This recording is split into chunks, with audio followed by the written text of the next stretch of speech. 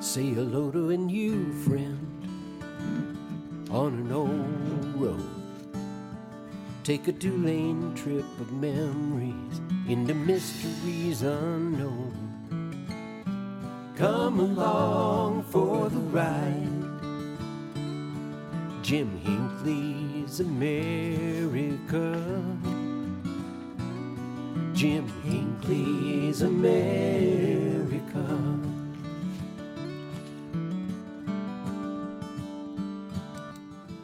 Good morning, my friends.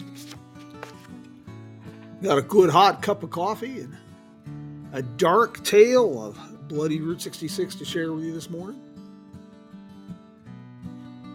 Shout out to Joe and Woody and the boys of the road crew for our theme song. If you need a theme song for your grand adventure on the back roads of America, or some road trip inspiring tunes, take a listen at roadcrew66.com. This morning we're wrapping up our series of true crime stories from Route 66. And we don't want you to think that all these murderers were wandering Route 66 just in Missouri. This one comes to you from California, and it's about a fellow named Arthur Eggers. He's the type of fellow, if you met him on the street, you wouldn't even give him a second look. Just an average Joe. The story starts in 1946. A rather bizarre and gruesome story it is. On January 2nd, 1946, hikers discovered a woman's body, minus head and hands, wrapped in a blanket near the Rim of the World Highway in the San Bernardino Mountains, north of San Bernardino, California. A forensic investigators estimated the body had been dumped less than 2 days before discovery, and Arthur Eggers of Temple City had reported his wife missing shortly after the story appeared in the newspaper. Detectives immediately assumed that the body was that of Dorothy, Eggers' wife. They confirmed their assumption when they talked with her doctor and learned that she'd recently had minor surgery on her foot, which resulted in a scar identical to that found on the body. An autopsy determined that the cause of death was a bullet through the heart, one of 2 gunshot wounds. According to the missing persons report filed, Eggers had last seen his wife 3 days before at about 9 a.m. At the time of the disappearance, Eggers and his wife, 2 of her nieces, and a renter by the name of Loomis lived together in Temple City, a suburb of Los Angeles, and Eggers was employed at the Temple City substation of the sheriff's office. Within hours after the murder investigation began, Arthur Eggers became the primary suspect. Witnesses, including Loomis, testified that the Eggers marriage had been rocky. Investigators also learned that on January 4th, Eggers had sold his wife's engagement and wedding rings to a jeweler on Colorado Boulevard, Route 66, in Pasadena, using an assumed name and fictitious address. Eggers explained that he knew employees in the sheriff's office were suspicious of him, and his wife's rings might implicate him if they were discovered. He stated that he found the rings in a bureau drawer after her disappearance. Most damning of all was Eggers' initial interaction with the sheriff's office in San Bernardino. After discovery of the corpse, he visited the station, was interviewed by a deputy, and left without viewing the body.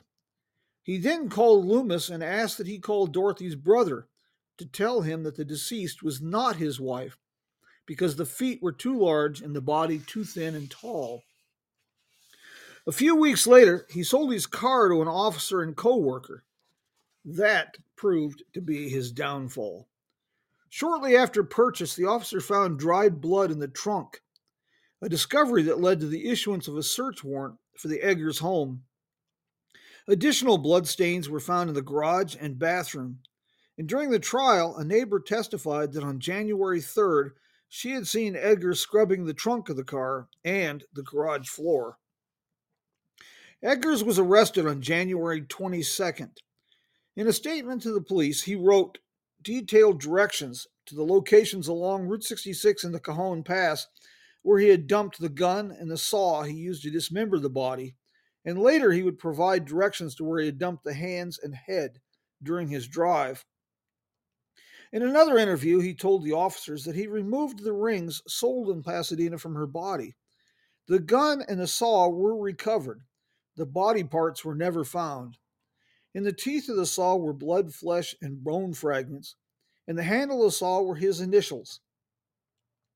During the trial, a ballistics expert testified that the bullets found in Mrs. Edgar's body were fired from the recovered gun, and a niece identified the blanket in which the body had been wrapped as belonging to Dorothy and Arthur. After his arrest, Edgars confessed, but then began changing his story often, and during the trial began giving rambling testimony. As recorded in court transcripts, Edgars had an argument with his wife about her infidelity and said, "I'm going to fix that old doc from ever coming back here again." He got his gun from a dresser and struggled with his wife during his attempt to leave. "I was trying to shove her away and she was trying to pull me, and then we fell in the bathroom and the gun went off." Edgar said that he only remembered one shot. Afterward, he found himself sitting on the toilet seat crying and scared. "And then I know I got in the car and somebody else was in that car and kept saying, 'She's in back, she's in back.'" He never identified the other person, and he claimed that he drove to Long Beach, where he stayed until daylight. And after returning home, he went to his bedroom and slept. When questioned about his failure to seek medical assistance for his wife, he said, "I do not know whether she was hurt badly or hurt at all, but I got an idea she was shot, and the next thing I know, I was in the car." Bizarrely, during the trial, he said that he believed his wife was still alive. During the trial, he also stated that he found the gun and saw at his house several days after his wife had been shot, and afraid he would be blamed for the murder, disposed of them on a drive east along Highway 66.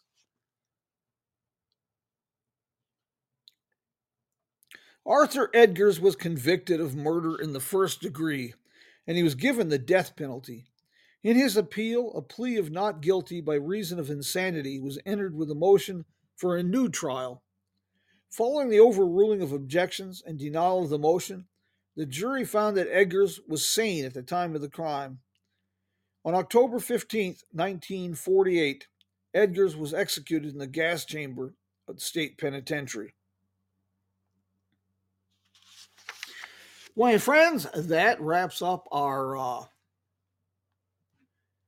Tales from Bloody 66. These are excerpts from one of my books that came out in October 2019, Murder and Mayhem on the Main Street of America, Tales from Bloody 66 by Rio Nuevo Publishing.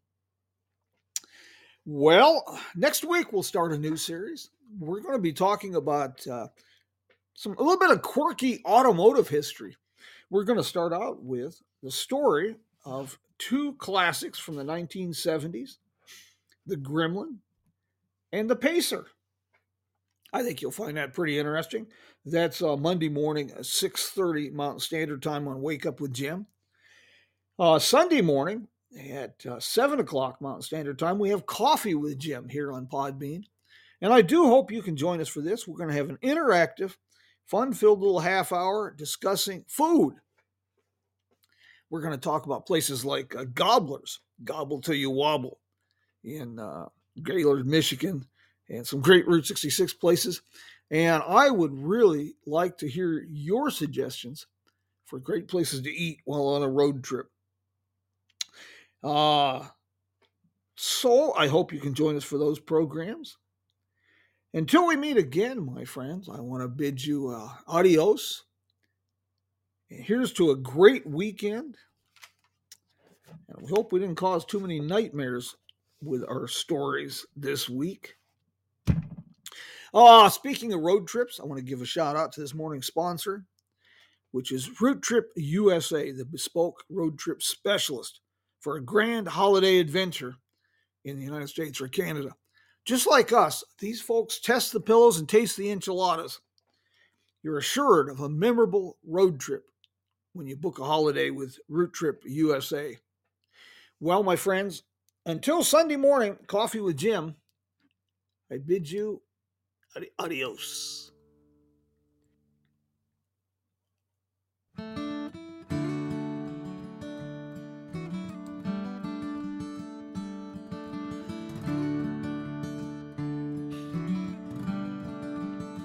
Say hello to a new friend on an old road. Take a 2-lane trip of memories into mysteries unknown. Come along for the ride.